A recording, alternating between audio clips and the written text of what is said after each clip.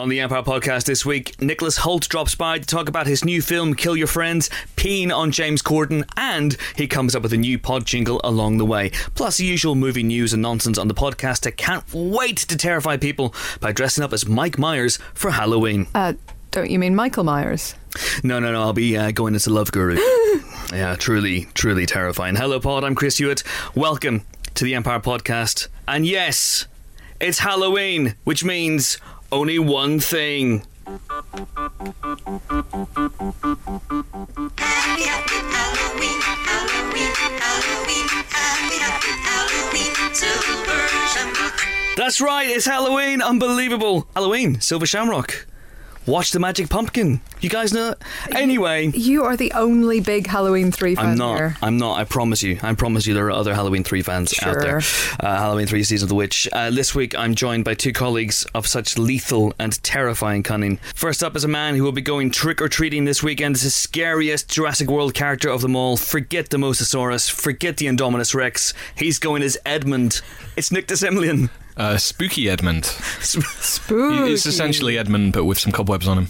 Ooh, that does sound scary. That's amazing. 89% of listeners have no idea what we're talking about. Long-time listeners to the Emperor podcast have no idea what you're talking about, and people who are listening for the first time have no idea what you're talking about. But okay, to put some context, Nick cameoed in Jurassic World. Starred. As you say starred, I say cameoed as Edmund in one shot of Jurassic World in a crowd scene. Yep. Edmund is a British tourist who goes to Isla Nublar to pick up some ladies and gets involved completely off screen.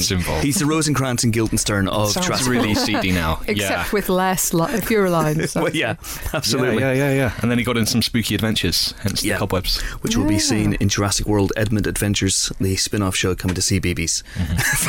Which I genuinely would love to see. Next up, you've heard her already, is our resident geek queen, a lady who won't be going trick-or-treating this weekend. She's going Sam Ordining instead, which is where she goes to people's houses, asks them, Sam or Dean, and then if they don't understand, she invites herself in and makes them watch Supernatural from the beginning again, which I think is a fair thing to do, isn't it, Helen O'Hara? That sounds great, and I feel like people would be really educated by that, because then they'd know when haunted you need to find the bones and salt and burn them. By bones, we...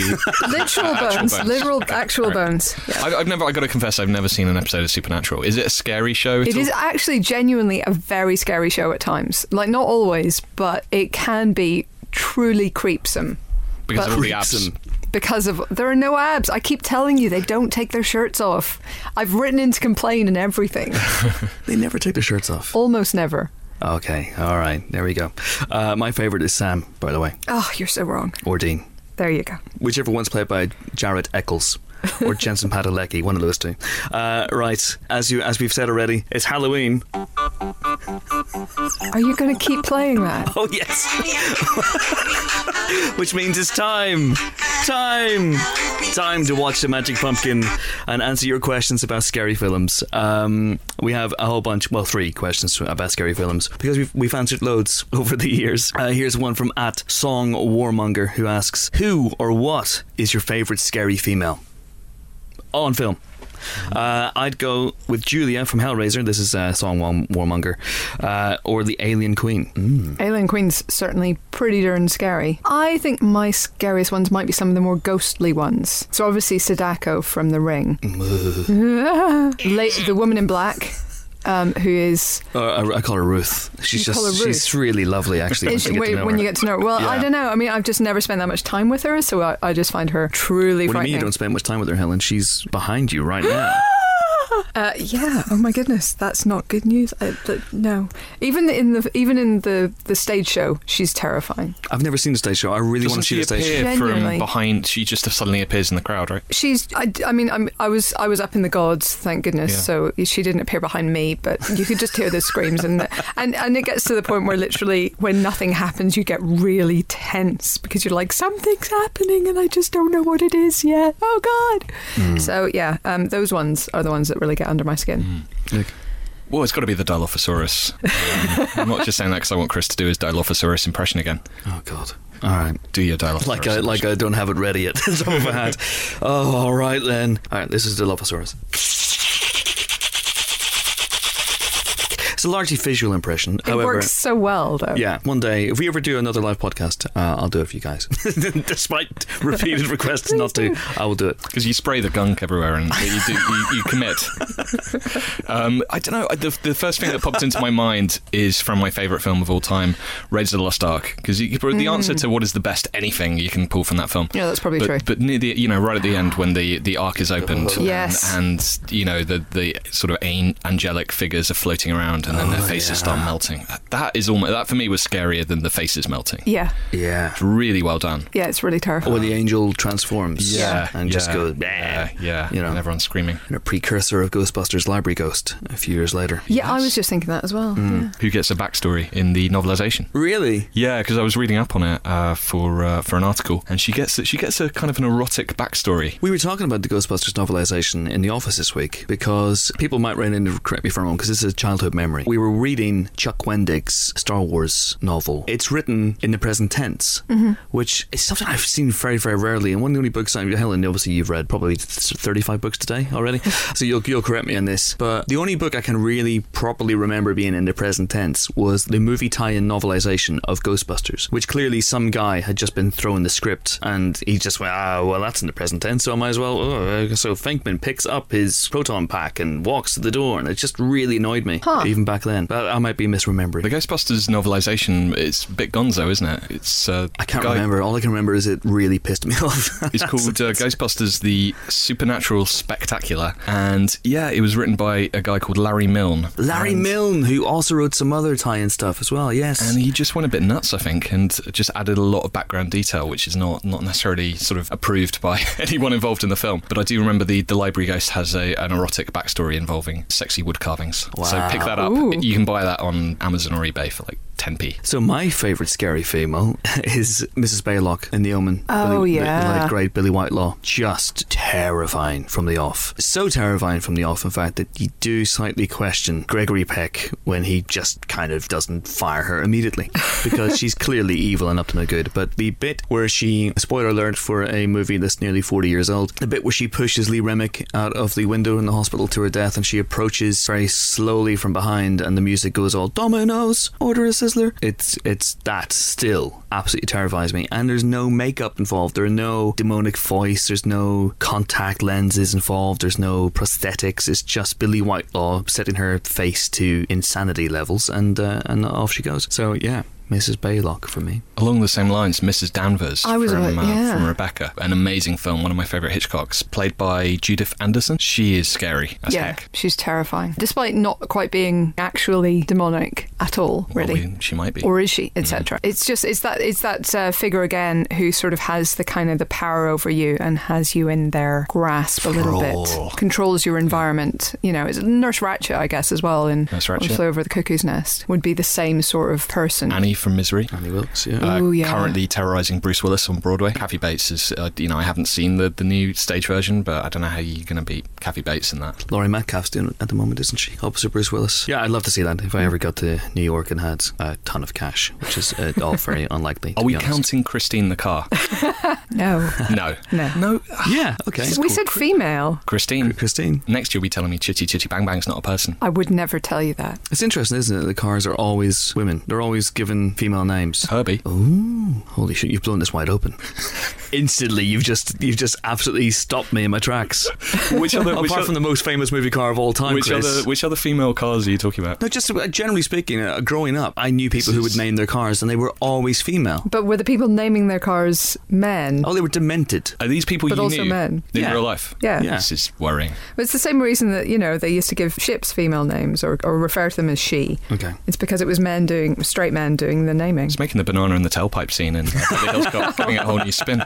By the way, last week we were discussing great movie scenes set in stairwells, and it all got very messy. And we couldn't decide what a stairwell was and what a staircase was, and whether we would allow indoor staircases or outdoor staircases. And so as a result, we forgot to mention tons of great movie stair scenes. Thank you, the 745,000 people who wrote in saying The Untouchables. We did skirt around it, didn't we? It was in my mind, but I didn't say it specifically because we discussed Battleship stairwells. Wells. Yes, and we discussed Battleship Potemkin and we disqualified it, which therefore immediately, in my mind, disqualified The Untouchables. Well, no, I mean, I knew The Untouchables was inside, but I was saying, well, a staircase is like Sunset Boulevard, therefore we're not talking about that. Yes. And therefore, for me, The Untouchables falls into that staircase thing. A stairwell to me is a room that literally only has stairs in it. Yes, I agree. So that's my excuse / reason. I agree. A couple of people, I'm just going to very, very quickly go on this one. A couple of people said, a lot of people actually said 28 days later, the sequence where they run up the stairs to meet Brendan Gleeson and they've got the stairs barricaded off against the infected. That's a really good staircase scene. Yeah. Home Alone 1 and 2. Comedic genius, says Dennis Dubrock. John Izzard has said, what about the Jones boys escape from Castle Brunwald in Indiana Jones and The Last Crusade, the last Indiana Jones film? That's fantastic. That's good stairwell. Yeah, that's good stairwell. Yeah, I find if I just sit down and think, the solution presents itself. All that sort of stuff. All good stuff. Tony Chaz, Warrior King, says 5 hard film show. Surely the greatest one-shot I'm doing this Connery again. One-shot stairwell action sequence. Try saying that when you're drunk. Surely the greatest one-shot stairwell action sequence. Wow. There's a sentence. That's what the Warrior King. The Warrior King fights the stairwell, doesn't he? The Warrior King. So yeah, thank you for sending in all those. And we knew about the Untouchables. We just deigned not to mention. Right, 2 quick questions, and then we're going to move on from Halloween. Thank you for sending. We got loads of Halloween questions. We just chose 3 because we've covered a lot of stuff in recent years. So here's one from @latsledge1981. What scary films stuck with you from childhood that no one talks about? Mine is Lady in White, starring Lucas Haas. I don't know that. Yeah, I don't know this either because I was too scared of scary films as a kid to watch many. The one that sticks out to me, but everybody talks about it, is Watership Down, which I still am not sure I choose to watch because it's still really, really unpleasant. The scenes with the rabbits getting buried when the bulldozers sort of destroy the warren are just some of the most traumatic, terrifying scenes ever committed to film, for my money. So yeah, that completely did my head in when I saw it as a kid. Bloody hell. Phil and I were not really allowed to watch scary movies. So I'm still kind of catching up on all horror stuff. I'm nowhere near as big a horror buff as you, Chris, or a lot of other people at Empire. But yeah, Return to Oz is the one that sticks in my head. And I was allowed to watch that because it was a PG, but it shouldn't have been. The Fools. It should have been X. The Fools. Because it's really frightening. There's a guy who looks like Lee Hurst who's rides around on weird, he has long arms with wheels at the end of them.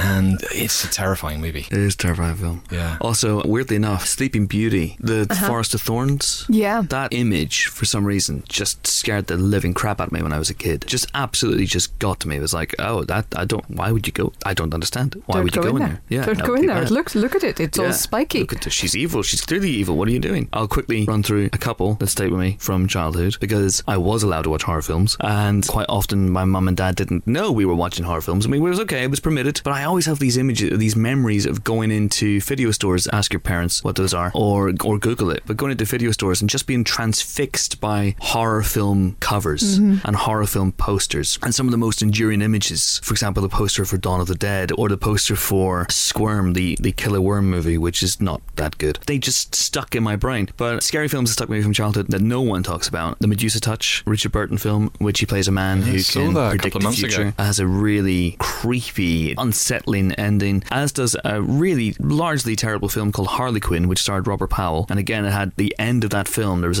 a shot at the end of that film of a clown type figure. I won't give too much away, but that always just terrified me. That just stuck in my mind.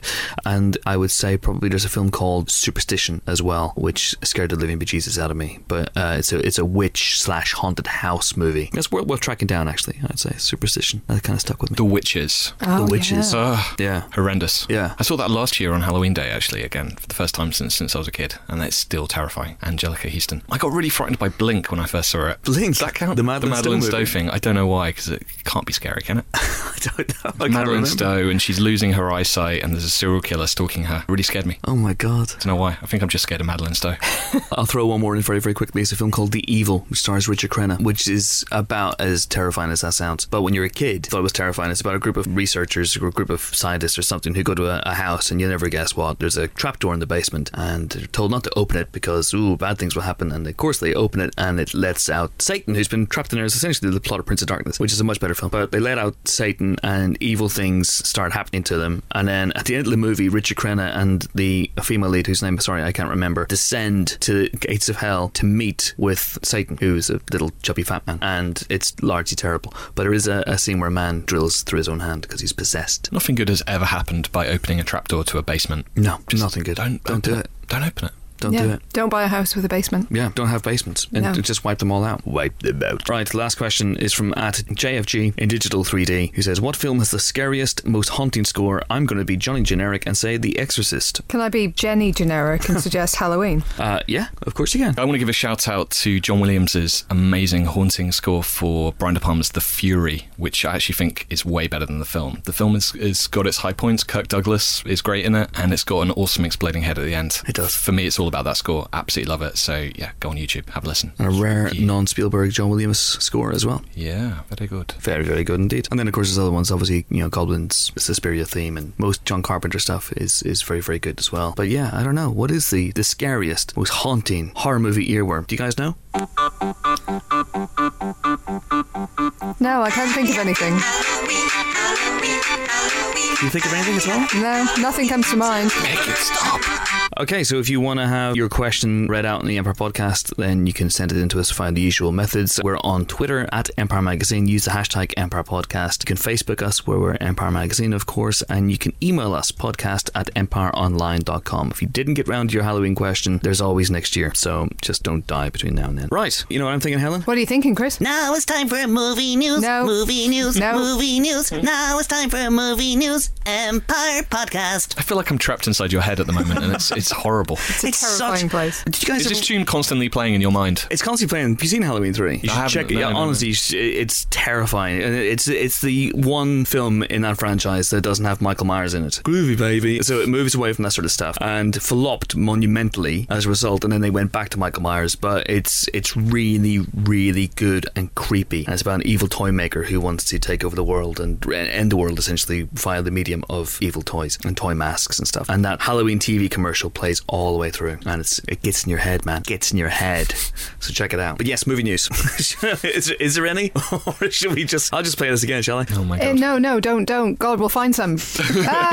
Okay, I've got some news. Please don't. There is yet more news of The Girl on the Train, which is fast becoming the Steve Jobs of a steady stream of casting news. So we've had replacements in the cast. We've had Justin Theroux step into the role that was originally going to be Chris Captain America Evans, which is a slightly not obvious substitute, I will say. They don't strike me as having exactly the same energy, so it's an interesting recasting, but fine. Now joining the cast, which also includes, of course, Emily Blunt, Rebecca Ferguson, Hayley Bennett, and Jared Leto, as well as Theroux, is Hell of a cast. It's a hell of a cast. It's Alison Janney, aka CJ Craig, which is holy cow. always good news. The suggestion is that she's going to play a police detective, so this is yet another great addition, I think, to that cast. Tate Taylor is obviously directing. He's the guy who did The Help and Get On Up. Aaron Cressida Wilson wrote the screenplay. It's based on the incredibly popular best-selling book. It's definitely going to be one to watch out for, I think. Why did Chris Evans drop out? I don't know. Okay, should we ask him? Yes. Siri, call Chris Evans. No, No, it hasn't worked. just Okay. thought it might work. But you're right. I think Justin Theroux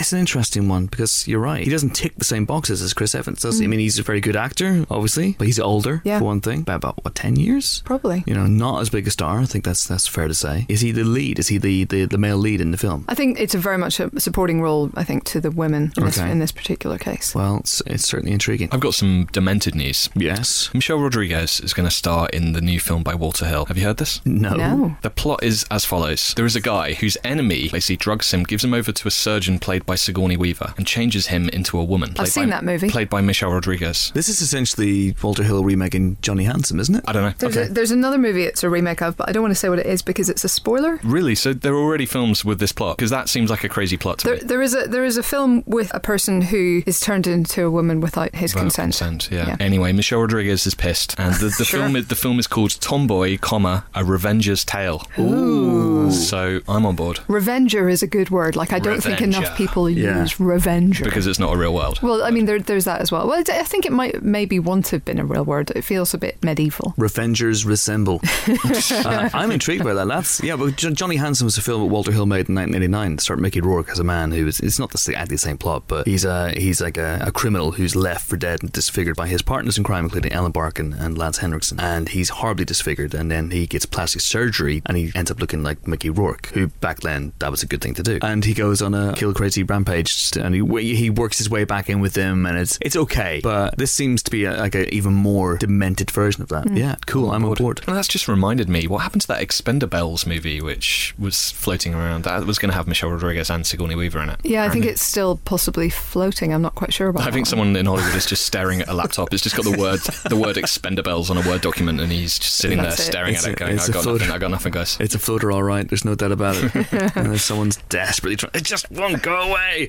I don't know. They're talking about Expendables 4, but it was interesting that this week the Raid remake seemed to completely fall apart, where it lost its director Patrick Hughes, who I thought did a decent job in Expendables 3 actually, and it lost its losing stars left, right, and centre. So it had Frank Grillo and Ethan Hawke and people like that attached, and it just seems to be slowly fizzling.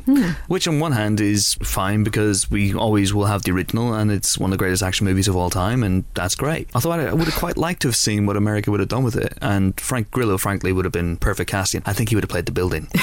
That would be great casting.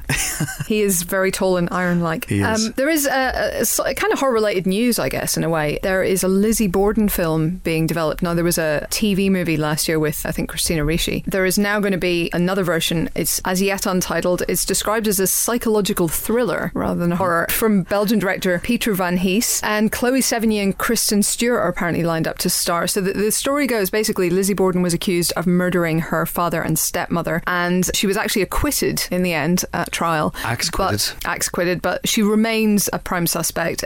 There is certainly one urban legend that she had a lesbian lover in the Bordens' live-in maid, Bridget Sullivan, and the suggestion is that that would be Stewart's role, with Sevigny as Lizzie. So yeah, I don't know if that'll happen, but it's an interesting one. It also recalled to mind Kim Newman, the horrorologist of this parish, once sent me a Halloween playlist, which includes the great, if you look it up online, it's online, Fall River Hoedown, which is a hoedown musical number about Lizzie Borden. Wow, that sounds amazing. I cannot recommend it highly enough. It's a heck of a lot better than the Halloween 3 theme. Did he have that on?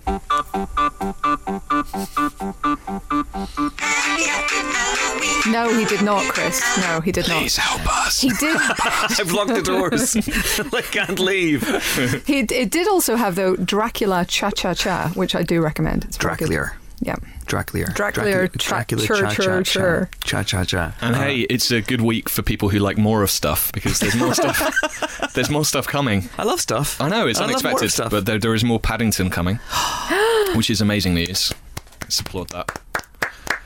Paddington is great, and most excitingly, Paul King is coming back for it, because I think he was kind of the magic ingredient in that casserole, that metaphorical, that casserole of bear and marmalade flavoured casserole. Yeah, he aced that film. I think it was just I went in not expecting very much and was delighted. Oh yeah, magic. I honestly, I'm a Christmas guy anyway. I cannot wait for Christmas. It's about 2 weeks to go in my head perpetually, and I honestly, my wife and I are making lists of films to watch at Christmas, and obviously we've got the old sentimental perennials like Die Hard and Gremlins, but Paddington, which is Jurassic not World now, a Christmas film. Remember? Jurassic World, a Christmas film. Yeah, I had an issue with that actually. That's set at Christmas, and that freaking theme park, an American-owned theme park, didn't have any tinsel or Christmas trees. Like what? Maybe Seriously? there was a kind of genetic hybrid tinsel dinosaur. Ooh, that we didn't that's see. The sequel. Okay, in that case, I'm on board for the sequel. The Carry on. Bobblesaurus. Maybe the dinosaurs were just pissed they didn't get any gifts, so that's why they were. And I could understand that. They'd be like, guys, make an effort. It's Christmas. And there's not a single bauble anywhere in sight, Yeah, it's understandable. There's also more Evil Dead. There are more Deadites coming. Yeah. Ash vs. Evil Dead has been commissioned for a second season. That's correct. Now, correct me if I'm wrong. Have we seen season 1 yet? We have not, no. In fact, it's not even been picked up in the UK, as far as I know. It hasn't been, no. They will be immediately now. But no, we haven't seen any of it. It has screened somewhere, right? The first 2 episodes have screened. I think certainly the first episode has screened at certain festivals, and it's about to hit American screens, and by all reports it's very, very good. They're half-hour episodes, so they don't outsay their welcome, and they seem to know exactly what they are. And the first episode is directed by Sam Raimi, and it feels, and I haven't seen this yet, and it's killing me that I haven't seen this yet, because I don't know if you guys know this, but Evil Dead 2 is my favourite film of all time. I don't think I've ever mentioned that in the podcast before. And I worship Sam Raimi and Bruce Campbell like gods, and I've lived inside their walls for many years without them knowing, and I really desperately want to see this show, and it's not happening. I hope every single episode starts with Bruce Campbell opening a trapdoor to a basement saying, I'm sure this time it'll be fine.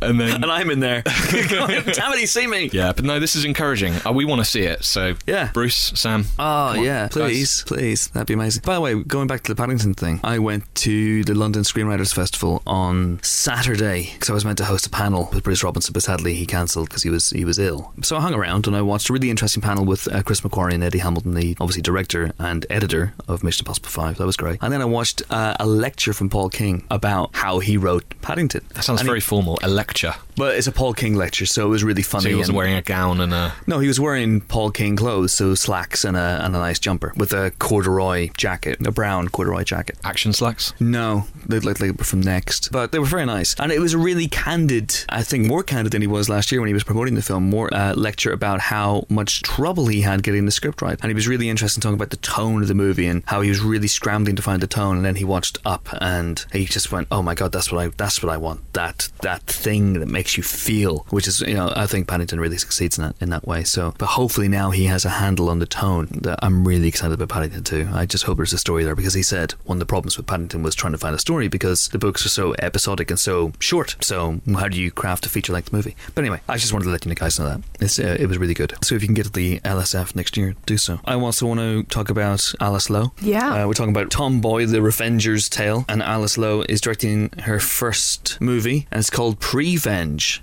which is great. But it's not just about the title. She's directing this movie over the course of 6 days in the next couple of weeks while she's 7.5 months pregnant, which is commendable, to say the least. Badass, I think it's pretty much and the word, all sorts of stuff. I couldn't direct a film when I was 7.5 months pregnant. So hats off to Alice Lowe. It's really interesting because Steve Orum's which is currently out in video on demand, and kind of it feels interesting to me that the side series duo are now kind of splitting off and both doing their own things, and they're both absolutely demented. So if you haven't seen have I talked about on the podcast before? You mentioned it, I think, but it's out people now. may not know a lot about it. It's unlike anything I've ever seen, and I'm still not sure if that's a compliment, but you really have to see it, and I think it actually fits really, really nicely for Halloween. How many as 8. are in? 8 days. I mean, it's going to come first in any alphabetical film list ever made, isn't it? Oh, absolutely. Determined to give you I'm going just very, very quickly to talk about before we go on to talk about Prevenge, but it's a conventional movie that's unconventional in only one way. There's no dialogue. It's a family tale. It's a tale of revenge. It's a tale of two warring factions in a London suburb. But there's no dialogue. Everyone speaks in monkey talk and ape noises and So it's people like Steve Oram and Julian Ryan Tutt and Toya Wilcox is in it, and Julian Barrett's in it, and Noel Fielding's in it, although they're never on screen together. And I sum up the movie this way: you'll absolutely know if this movie appeals to you if you see just one movie this year in which someone ejaculates over a picture of Prince Harry, and then in another scene Toya Wilcox, the great 80s pop icon, takes a dump on the kitchen floor, then is for you. So there you go, seek it out. I imagine that's a niche but fervent fan base there that you're talking about. It's because I only like one of those things. Please don't tell us which. I don't want to know. It's astonishing. You really have to see it to be believed, and hopefully Prevenge will fit into that same category. It's about a healthy pregnant woman who goes on a roaring rampage of revenge, isn't it? Oh no, Killing Spree, yes, and apparently her motivation becomes clear only as the film rolls on, so you don't necessarily know what she's up to at first. But I think it's interesting. So Lowe said, people automatically assume you're a lovely person because you're pregnant, and I wanted to write something that defied that image of the pregnant woman as this safe, sweet, kind person. Motherhood is a crazy, interesting experience, and it's rarely seen on screen, and that is true. Like, there are very, very few pregnancy movies, actually, given how many people go through it and what a weird thing it is. So, kind of cool. Exciting, yeah. We really like Alice Lowe here. She's great. And I will never tire of watching that episode of Garth Marenghi's Dark Place where she becomes a monkey. Oh my God. It's just amazing in it. It's Yeah. Which also has Julian Barrett and Noel Fielding in that episode, The Apes of Wrath. And some poo. Everything's coming full circle. Amazing. One big bit of movie news to talk about, which is that the new issue of Empire has dropped like a bomb from the sky, but a good bomb, and one you can read. And it's available in all good and evil newsagents. And Nick, you wrote the cover feature this month. Tell us what the cover feature is. Yeah, the cover feature this month is DC and Warner Brothers' Suicide Squad. Bloody hell. Which is very exciting. We have not 1, not 2, not 3, not 4, but 5 covers, although you can only buy 4 of them. The 5th is a Joker-tastic subs cover, but yeah, we have Will Smith's Deadshot, we have Cara Delevingne's Enchantress, we have Jared Leto's Joker. Never heard of them. perhaps most exciting of all, Margot Robbie's Harley Quinn. My favourite of all the covers. That one is amazing. She looks great in this. But yeah, I got to spend 3 days on the set in Toronto over the summer, and yeah, saw quite a lot of stuff going on, and quite a bit of that is described in the article. It's Jared Leto's first interview about playing the Joker, because he went pretty deep into that one, and so he talks about that. He uses a rather colourful phrase to describe that experience for him. He does. Which involves the word prickhole. Just thought I'd say it. We're on a podcast, you can say it. You can absolutely say it on a podcast. I checked. We've just said ejaculated on Prince Harry, for God's sake, I think. I've done it again! Yeah, and you got David Ayer speaking very frankly and, not so subtly taking a major swipe at Marvel. I've rolled up my sleeves. Which I enjoyed. He's an amazing guy to interview, David Ayer. He doesn't pull any punches. He used to be in the Navy and work in a submarine and stuff, so he just doesn't care. And he'll say anything, and so he was very fun to talk to. It's a very, very good piece. As regular listeners to the podcast will know, I've been 100% behind this movie from the beginning. This is showing the way, I think, for me. I'm more hopeful now about Suicide Squad than I'm excited because it is taking some major risks, and I think that's to be commended in this age where everything seems to be, the budgets are getting so high and everyone is playing it so safe, and they're swinging for the fences with this one. And it's exciting. It's a lot of characters that haven't been seen in live action before. So it feels very fresh to me. And then obviously a reinvention of the Joker. Batman's going to be in the movie. So who knows? Will it be good or bad? Who knows? But it's going to be interesting to watch. Indeed. Cracking piece. And good covers. I really love that Margot Robbie cover. Yeah, that might be because Margot Robbie's in it. No.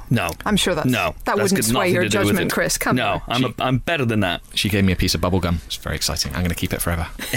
Or until it starts to smell. Pre-chewed or fresh? No, fresh in the wrapper. Yeah. There's loads of other things in the magazine as well. It's not just about a Suicide Squad. So other features include, there's a first look at Duncan Jones's Warcraft, which is very, very good. Exclusive images, exclusive set report from our very own Dan Jolin, who is a level 12 mage lock. I think 70. I think they're up to 70. Oh, really? Is a mage lock a thing? I don't know, but he's senior. He's a senior administrator. He spends 60 hours each week mining for goblin dust. That's probably not far off the truth. We also have a feature saying farewell. Katniss Everdeen is leaving us with the Hunger Games Mockingjay Part 2, and this is our final Hunger Games feature. And then we go into our now traditional Oscar special, which is huge. It's something like 30 pages dedicated to the movies that may or may not win Oscars come February. But we got features on the Revenant, of course, Alejandro G. Inarritu's very ambitious, very audacious survival western, which has already, as I'm sure you've heard, attracted a reputation for having a legendary shoot. Not necessarily for all the right reasons. There's profiles of some of the actresses who may be in the frame, including Brie Larson, who I saw this week, one Oscar prognosticator, say was the first lock. I think she's the one to beat the season right now. So that's for Room. She's fantastic in that. Yeah. Am I allowed to say that? You are allowed to say that. If I'm allowed to say it, I'm going to damn well it. say it, because that's a great film and she's really, really good in that. So there you go. There's also Saoirse Ronan and Carey Mulligan in that section as well. And we have a feature on Carol, Todd Haynes as Carol, Kate Blanchett and Rooney Mara. There's a look at some of the directors that we think might be kicking up a storm over the next few months, including Tom McCarthy, director of Spotlight, who started the year by being the director of The Cobbler. Yeah, but we don't talk about that anymore. We don't talk about that. Because Spotlight is terrific. Yes. Then there's Johnny Depp in Black Mass, which I think Joel Edgerton's terrific in. Then there's The Danish Girl, Alicia Vikander and Eddie Redmayne, and then we have focus on some of the actors who may once again attract some spotlight. So it's Bryan Cranston for Trumbo, Tom Hiddleston for the Hank Williams biopic, I Saw the Light, and Mark Rylance, who is, I haven't seen it yet, but apparently astonishing in Bridge of Spies. Bridge of Spies, yeah. And then there's a big feature on Steve Jobs. A little bit disappointed not to see myself in that section, to be honest. You thought Edmund was in with a, I thought Edmund, shot there? Yeah. Well, I mean, in fairness, that's mostly leading roles, and you're obviously you're up for supporting. It's a leading role in many ways. I mean, in many ways, except for any of the actual ones. Sure, it's just a page count thing. That's probably what it is. Yeah, that's what it is. You are best Edmund in my book. Thank you. And there's a bonkers feature on the bonkers film Roar, which is a film that was shot in the 70s with Tippi Hedren and Melanie Griffith, and real lions, about a family terrorised by lions in the style of The Birds, but they used real lions. Elsewhere, we also have a first look at Jessica Jones, a new Netflix movie, which is coming out very, very soon. We're going to have this month's Pint of Milk is Richard Armitage. I'm not going to tell you how hairy his backside is. He didn't want to tell us himself. Paul Bettany talks about his first movie as a director, Shelter. We have a profile of Corin Hart Hardy, director of The Hallow, which is a very good horror film which is coming up soon. Nick Frost undergoes this month's Best of Times, Worst of Times interview. If you don't know what that is, it's where actors and directors talk about the best and worst moments of their career, and we have looks at Benedict Cumberbatch and the new Coen Brothers movie Hail Caesar as well, plus all the usual reviews and nonsense and yeah, because Chris always skips my section in this bit, I'm going to give a plug for Loofah. Who's Loofah in the back? Don't always skip your section. You're the Evan of my heart. Oh yeah, it's a good Jurassic World thing as well. Yeah, we have an exclusive Colin Trevorrow a viewing guide for Jurassic World where he points out, it's a brand new interview, he points out all the little in-jokes and bits of trivia and stuff which have not yet been talked about, and there's some good stuff in there, and there is a Loofah set visit. A Loofah. I mean, a Luther set visit though, like, isn't that just, going round a corner in London? It basically is that, yeah. Thanks, Helen. But no, it's exciting. He talks about the new villain in the next series, which is basically a computer-savvy cannibal, because they're the worst kind of cannibal. They are. Holy cow. Plus, there's an Empire playlist, which this month is about movie shootouts. There's a great Hobbit trilogy quiz, and the crib sheet, which tells you everything you didn't know about a film or a franchise, is Alan Partridge. So there you go. £4.50 in all good or evil newsagents. I'll give you a choice. So yeah, do go get it, because it's really good, and I gotta eat. You gotta buy more copies of the Halloween free soundtrack. Gotta buy more copies of the Halloween free. I'll play it. Why would you do that? Right, so that's that. Now it's time to have a lovely guest, Nicholas Hoult. You like Nicholas Hoult? He's a nice guy, right? He's lovely. He's a good guy. He was nice as a child star in About a Boy. He was lovely as Beast in the X-Men movies. You'd take him home, you'd introduce him to your parents, and he was just darn cheek-tuggable as Nux in Mad Max Fury Road. He's just nice. He's a nice guy. But not in Kill Your Friends he isn't, because he plays a sociopathic record company executive who kills his way to the top and along the way pisses on James Corden. What a dick. I don't know. That's kind of like wish fulfillment for a lot of people. But he... Whatever turns you on, Chris. Whatever turns you on. No, we like James Corden. And he came in recently to talk about the film, and I went along and spoke to him about relieving himself on Mr. Corden and much, much more. And during this, yes, he did indeed come up with a new jingle for the podcast. I'll leave it up to you to judge its merits. Enjoy. We're delighted to be joined in the Emperor podcast. That's good. By Nicholas Hoult. How are you, sir? Very good, thank you. How are you? Should we just keep doing this until I'm only going to make noises throughout the whole interview, if that's all right. That was your jingle. Yeah, I mean, it's not like trademarked or anything. People can take it. No, it shouldn't be trademarked. Sample it. It's sure to be a big dubstep hit in a few weeks. So you're in London. Brief stop-start to talk about obviously Kill Your Friends, which I imagine has a lot of headlines in waiting. Nicholas Hoult, as you've never seen him before, bracket small print, if you've never seen Skins, close brackets again. But you've been playing a lot of nice guys lately. Was this an attempt with Stell Fox, who is possibly the worst person on the planet, to break the mould in a way? Yeah, well, I mean, from previous times talking to you, there's always a thing for me of trying to do different films and play different characters and, push yourself and learn and try new things. And this is one that I read the script and I just found John Niven's writing kind of delectable in a way, where it's that thing where he's very astute in his observations. The character is aghast at most things and finds things ridiculous. The world he's living in, but is also quite vile and has a real vocabulary on him which runs beautifully. And it was just something kind of exciting to try. At what point did it have you? Did it have you at the opening scene? Not to give too much away, but I think we can talk about it because it's the first 5-10 minutes of the film. Yeah, go for it. Why not? You piss on James Corden. Yes. Now, it didn't say in the script James Corden. No. It just says a character. But a character hopefully played by James Corden. A James Corden type. But there's that scene, and there's an incredible rant later on about the record industry, which I thought might have captured your eye as well. Were there different points where you think, as an actor, okay, yeah, I want this, no one else can play this part? Well, there was never a moment where I was like, no one else can play this part. I must have it. There were certainly moments where I was like, I really want to give this a go. And certainly the larger aspects of the character are fascinating when he does burst out, because a lot of the time he's very controlled and it's kind of bubbling underneath. And when things escape him or start to spiral downward and he feels as though he's maybe losing, then he goes quite extreme and does break out. And those are always kind of fun things to play, the different sides of the character, but also like the witty kind of side marks and the speed of his, he's quite a smart character, and I think that's kind of, the thing that I think makes you kind of enjoy being around him, hopefully, is that he's kind of right about quite a few things. Not everything. Some of the things he says are cruel, but some of the characters, like James's character, the reason why you kind of go, well, maybe he deserved that, is because he's not very good at his job, and he, you sit there and he's an A&R music exec and everything, and he's essentially meant to be a barometer for taste, but at the same time he doesn't know that Paul Weller is a singer-songwriter. Precisely. And so it's things like that my character finds very frustrating, and I think are also amusing from the audience's point of view, because he is sometimes surrounded by not the smartest bunch. Yeah, but you're not, for example, advocating like we all go out and piss on our bosses if they don't I can't condone it. I mean, I'd be intrigued to see what the results are. Don't. I can imagine someone tweeting me or something in like a week and being like, I went out, drugged my boss and then pissed on him and got fired. What some places you probably get a raise. It'd be amazing. Exactly. At some point in your near future, I imagine you're going to go to the States and promote this movie and possibly go on James Corden's chat show. That's going to be weird, isn't it? Well, I've been on his talk show before. But you haven't been on it promoting the movie in which you specifically piss on him. No, that's true. It will be intriguing to see how we work around it. I mean, I think he's doing a great job on that show, and the kind of skits and bits that he does are kind of are really on point and funny, like the riding in the car, singing the songs and all that sort of stuff. Right. So maybe there's a way we can spin it where we do a live reenactment of the scene or something. And I'll make sure to be well hydrated, so the show doesn't run long. You don't want me getting stage fright. No, you don't. Absolutely not when we've promised not to freeze up to the audience. I've just realised in the Three Musketeers as well, he gets crapped on by a bird, so he's really running the gamut. He does, yeah. Poor guy. His film career is must be something that he looks for when he's reading the script. Goes to his agent. So obviously, when I read the script and I was like, within the first 5 pages, I was like, I get to piss on whoever plays that role. Yeah. He must have read it and gone, oh, well, that's for me. Rang his agent straight back after page 3 and been like, sign me up. They're like, do you want to read the rest of it? No, I'm good. No.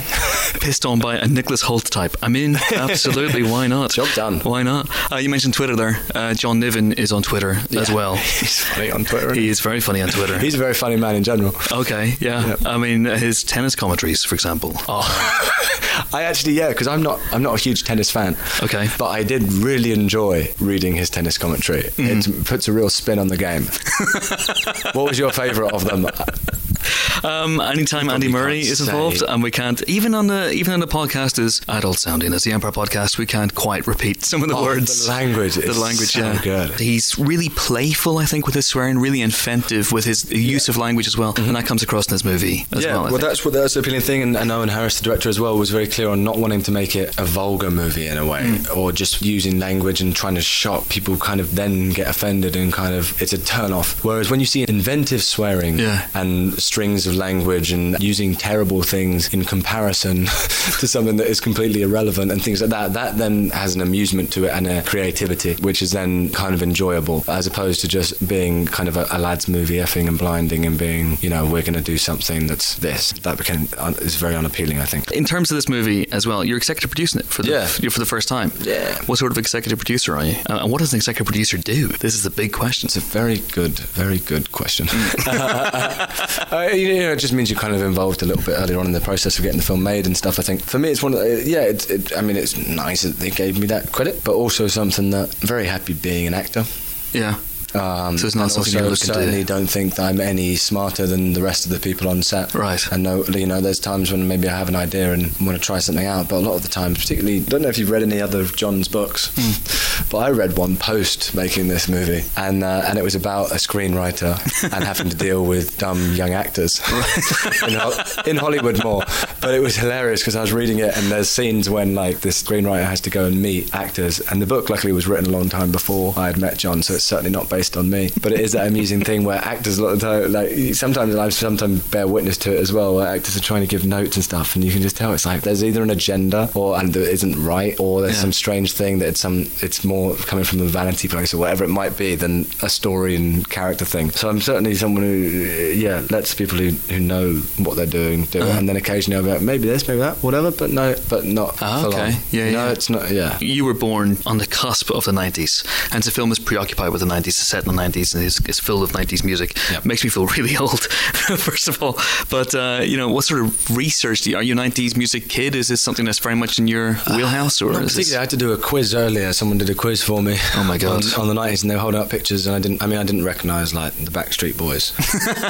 and Nobody recognises Backstreet Boys. Garbage and like a few bands. I mean, admittedly, What's the Story? Morning Glory was one of the first albums I bought and still adore. And then I remember sneaking into my brother's room when I was around that sort of age and like listening to his Walkman, and he had like Fat of the Land, the Prodigy album. I listened to that, and my brain being like, wow, what is this? This is amazing. That's amazing to have like tracks from Oasis and Prodigy, like that people have kind of let us use in the film at discounted costs or whatever, and because it's not a big budget movie, and like Radiohead, no, it's fantastic. Karma Police and stuff, because they're important to set the tone of the movie and what's happening and make it feel realistic. So that's very kind of them to let us do that. But in terms of like research for the movie, I didn't really listen to a lot of 90s music because my character really doesn't care about the music that much. As long as it's profitable. But how do you research something like this? I remember asking Sam Neill once how he researched playing the Antichrist in Omen 3. Oh, I just went through I just nipped down to hell quickly and I just leafed through the yellow pages. He said it was tricky because there aren't many of them around. And I imagine with something like this, I mean, obviously there are music executives you could talk to and whatnot, but no one's going to come forward and say, yes, I am as bad as Stealth Fox is. I mean, he is a blend of people that did exist. John Niven did work as an A&R guy. I mean, first of all, the book's written from Stealth Fox's POV. POV, that's such an actor term. We're talking about a book. That's horrendous. From his perspective. Okay. And that means that from reading the book, and that wasn't always the case with the book, that it was originally written not from that, and then he switched the book around. That was kind of the key to unlocking the book becoming what it is, was writing it from his perspective. Oh no, it's fine. It's a film podcast, man. Actors, POVs are absolutely fine. You can even say mise en scène if you want. It's all good. You join us here, extreme close up. So the book is very useful, and reading that and just having that in the back of the mind, even when it's a scene that's not in the book or whatever, just having that commentary and his thoughts of what he would think of people and judgment and the fear and of as much as he despises the general public, as he puts it, it's also what he's so scared of becoming, because he feels himself as being an elite music kind of hedonist. I read John Ronson's the psychopath test, which is interesting. I don't see Stealth Fox as being a psychopath. I see him more as just a product of the environment. Is he a sociopath? There's a distinction there. He has tendencies. I mean, he certainly doesn't have empathy or quite a few of those things, but he is still kind of vulnerable in a way. So there's that, and hanging out with John, and I did meet quite a few A&R guys, even people that I know are kind of loosely characters based on them, which is really intriguing. Yeah. Okay. And just seeing how they were and seeing how they responded to me and their general aura was fascinating. Well, I said a few seconds ago that people might not want to be related to Stealth Fox. I think at times there's a bit of pride almost. But it's like when Gary Glenn Ross came out and suddenly lots of real estate salesmen wanted to be associated with Alec Baldwin's character. We want to behave like that. So I imagine it's like this as well. Yeah. I think from what I've been told, there's one person that says that they're Stealth Fox, that it's based on them, that it's not. It's nothing to do with them. And so they're obviously, I don't know what's going on in their head, but it's that thing of, I don't know, fame by association maybe somehow. And obviously the books and the film are, very heightened and embellished, so no one's admitting to murder by doing that. They're just being like, I was the dude, I ran around and partied hard and did that and blah blah. Yeah, absolutely. You've had a cracking year so far. You've just finished Apocalypse. Mad Max Fury Road is one of the films we've absolutely adored this year. Oh, thank you. And that experience for you, I mean, for example, that line, what a day, what a lovely day, that became that film in many ways. It's said in the Empire office on a virtually daily basis. Really? Yeah. That's so funny. In bad Nux impressions, I have to say. But for you, has that line taken on a life of its own? Have you heard it since the movie came out? Strangely, it's something that I probably say more regularly than I even notice. I do just wander around going, every day. and not even think about it. It is kind of cool for it to have taken on a life of its own. Particularly, that was never the intention or thought on set. It was just purely in the moment of that character and everything. So for it to become kind of a tag for the film and people to take it on and have a life of its own, I've never experienced that before. And it's It's cool. I like that. Today I just flipped through Twitter not long ago, and someone had sent me a dub smash of it. And I'm a big dub smasher. I spend a lot of time on the X-Men set when I'm in the Beast makeup, making dub smashes, or just in life in general. Right. And someone, that's the first time anyone's ever done a dub smash of one of a line that I said. So was it just was it someone just a regular? No, it was dub someone smasher, also in full Nux role play. What? Yeah. So no way. Yeah. You got to show me that. Was the Nux makeup a relief in a way after Hank, after Beast? Once you're in it, it's a lot more comfortable for sure. Around the same sort of time to do it. They've got the Beast makeup down to just over 2 hours now. It's always just good to do different looks. It's such an amazing look. It's an amazing film, as I said. And George was telling me that the Lovey Day line was recorded live. It's one of the few lines of dialogue in the film that actually was held over from the live recording. Yeah, nearly pretty much everything else was dubbed because it was so loud. We'd never be able to hear what was happening. But that one, it lasted. Brilliant. Yeah. Nicholas Hoult, it's been a pleasure. Do you want to see us out with a jingle? Bum, bum, ba-da-da, boom. It's pretty good. It's really difficult to not just imitate another song. That was Countdown. No, that was Countdown. That would be Countdown. It was kind of really similar, and I panicked halfway through and was like, "You're doing Countdown," and I'm like, and then now maybe it was Countdown, just slower. It was bum bum ba da bum bum bum. It's different. Obviously, music isn't my strong point. Which is perfect for this film. Although I was watching TV the other day, and this is completely random and off on a tangent, and you know when there is a jingle at the end? Yeah. The jingle at the end of, I can't remember what it was advertising, but their jingle was literally, nyam, nyam, nyam, nyam, nyam. I'm sure someone got paid a fortune for writing that. And I heard it, and I was like, it sounds like the person who got paid to write that jingle literally just went, nyam, nyam, nyam, nyam, nyam, give me the money, and that was it. I couldn't stop laughing. I recorded it, went back and listened to it numerous times. I've got it on my phone. I was like, how is that? How did they let that as a jingle? It sounds like you're just taking the mick out of someone. It sounds like the noise you make in the playground when you're like... Yeah. How is that good advertising or a good jingle for your company that I'm guessing you want people to spend money on? But it's worked. It's stuck in your head. It's worked for me. You recorded it, although I can't remember what it was. You say that, you're probably in your house, you got 55 for the product. You're just getting a new truckload of stuff. I've pulling up got a today. lifetime supply of whatever the product is. Whatever that was. Winging its way to me. Nicholas Hoult, Jingle King, thanks so much. Thank you very much. The last time Nicholas Hoult was here, there was a snowstorm and we feasted on a cake made of brains, or a brain made of cake. One of the two. That's true. I remember. Oh my God. Yeah. I remember that. That's proper. He brought the cake along. No, we'd got it earlier in the day. Okay. But to promote the film, Oh, okay. obviously, Warm And Bodies. did he have some of it? He did, yeah, it was delicious. Well, there you go. Nicholas Hoult there. He's very nice. He's very nice. Right. Movie reviews. There aren't so many movies this week, are there? What with Spectre basically coming out on Monday and being expected rightly to essentially steamroller all other films in the UK this week. Yes. Because that's what happens with Bond movies. But I've never seen it like this. Usually, you get someone who counter-programs something against the big juggernaut. Even Star Wars is opening up against Tina Fey and Amy Poehler and Sisters and the Peanuts movie as well. But Spectre just has them. They've been running for the hills, you know. So there are a couple of films that are going up against it. Helen's going to talk about them very, very quickly. One is very good. It's Black Souls. Helen. It is, yeah. It's an Italian crime movie. It's a sort of story about three brothers and a son and the family relationships basically in this crime syndicate, in this crime family. I wouldn't say it's not a Godfather type epic. It's more like Gomorrah, I would say, yeah. A little bit more that kind of modern Italian edge. A little bit Sopranos-y at times, though, you know, a little bit sort of wannabe Sopranos almost.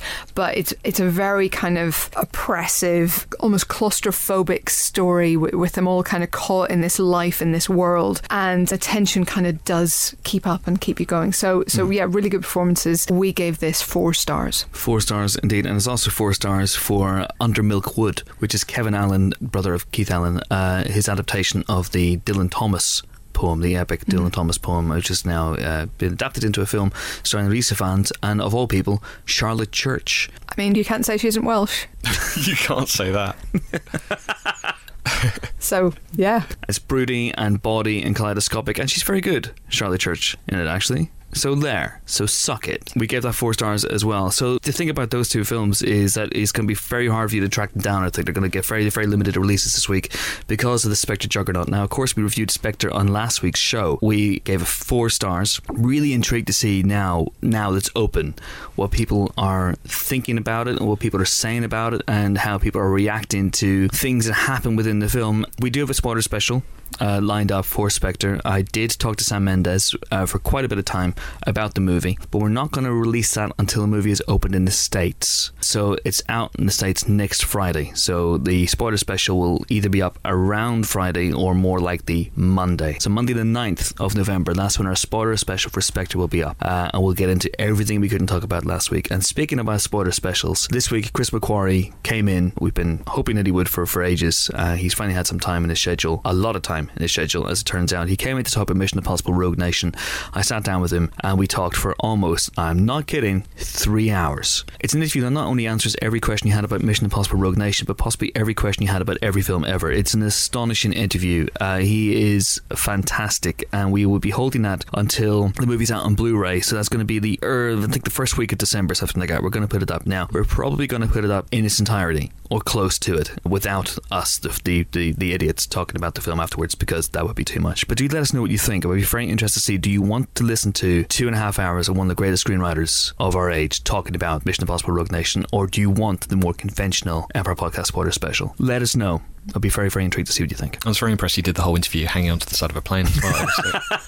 That was, you haven't mentioned that, but that to me was the most impressive aspect. I mean, it made the sound recording a bit of a nightmare, but I feel like, we'll be able to edit that. That's why it took 3 hours down. for just to... That was just one question. Writing all the questions down on a bit of paper. It's just how I get to work, guys. It's just how I get to work. I don't like to make a big deal about it. So sorry about the brevity of this week's review section. Normal service will be resumed next week. We guarantee it. I have an idea. In fact, actually, November is an incredibly busy month for movies, so I think we're going to be, if anything, talking more than usual in the reviews. I have an idea. Why don't we all recommend a spooky film for listeners to watch this Halloween? Good idea. I caught Housebound. I've been wanting to watch it for ages, but Housebound, this newish, I think it was actually made a while ago, but it came out here a bit later, Kiwi horror comedy, which is fantastic, and I recommend it. Peter Jackson, no less, recommended it as one of his favourite films of this year, and it is delightful. I won't say anything else about it because it's got lots of twists and turns in it. It's directed by a guy called Gerard Johnston, and it's very funny. It reminded me of The Frighteners, which is one of my favourite films. It kind of has that kind of tone to it. It's very silly, and it's got an amazing death in it. Cool. Fantastic. I really want to see that, so lend me the disc if you have it. Will do. I think it's on Netflix as well. It's on Netflix. Perfect. I've got a Netflix subscription. This is good. Other streaming services are available, of course. Hell's Bells. I don't know. I recently rewatched Monster House, which I have a huge soft spot for, so I might say Monster House. If you haven't seen it, it's an animated horror movie for kids, but it's really steeped actually in a lot of horror classics. There's a shot that's directly lifted from Stephen King's It that opens the film, like just absolutely a deliberate homage, and I just think it's really delightful. So I like that. So I would say Monster House, because I'm a bit of a wimp and I don't want to recommend anything actually scary. It's a bit scary. It's just, kids scary, not adult scary. Scariness is obviously subjective, and I think more so than comedy in a weird way. Someone a few weeks ago tweeted us going, I want you to recommend a really scary film for Halloween, something that will really scare my girlfriend. I was like, well, I don't know if I can, because if I recommended, say, John Carpenter's Prince of Darkness, which is a film I deeply, deeply love, to someone, they might look at it and go, it's just a bit daft, isn't it? It's Alice Cooper running around killing people with a bike and nonsense about metaphysics. What the hell is that? That's not scary. But,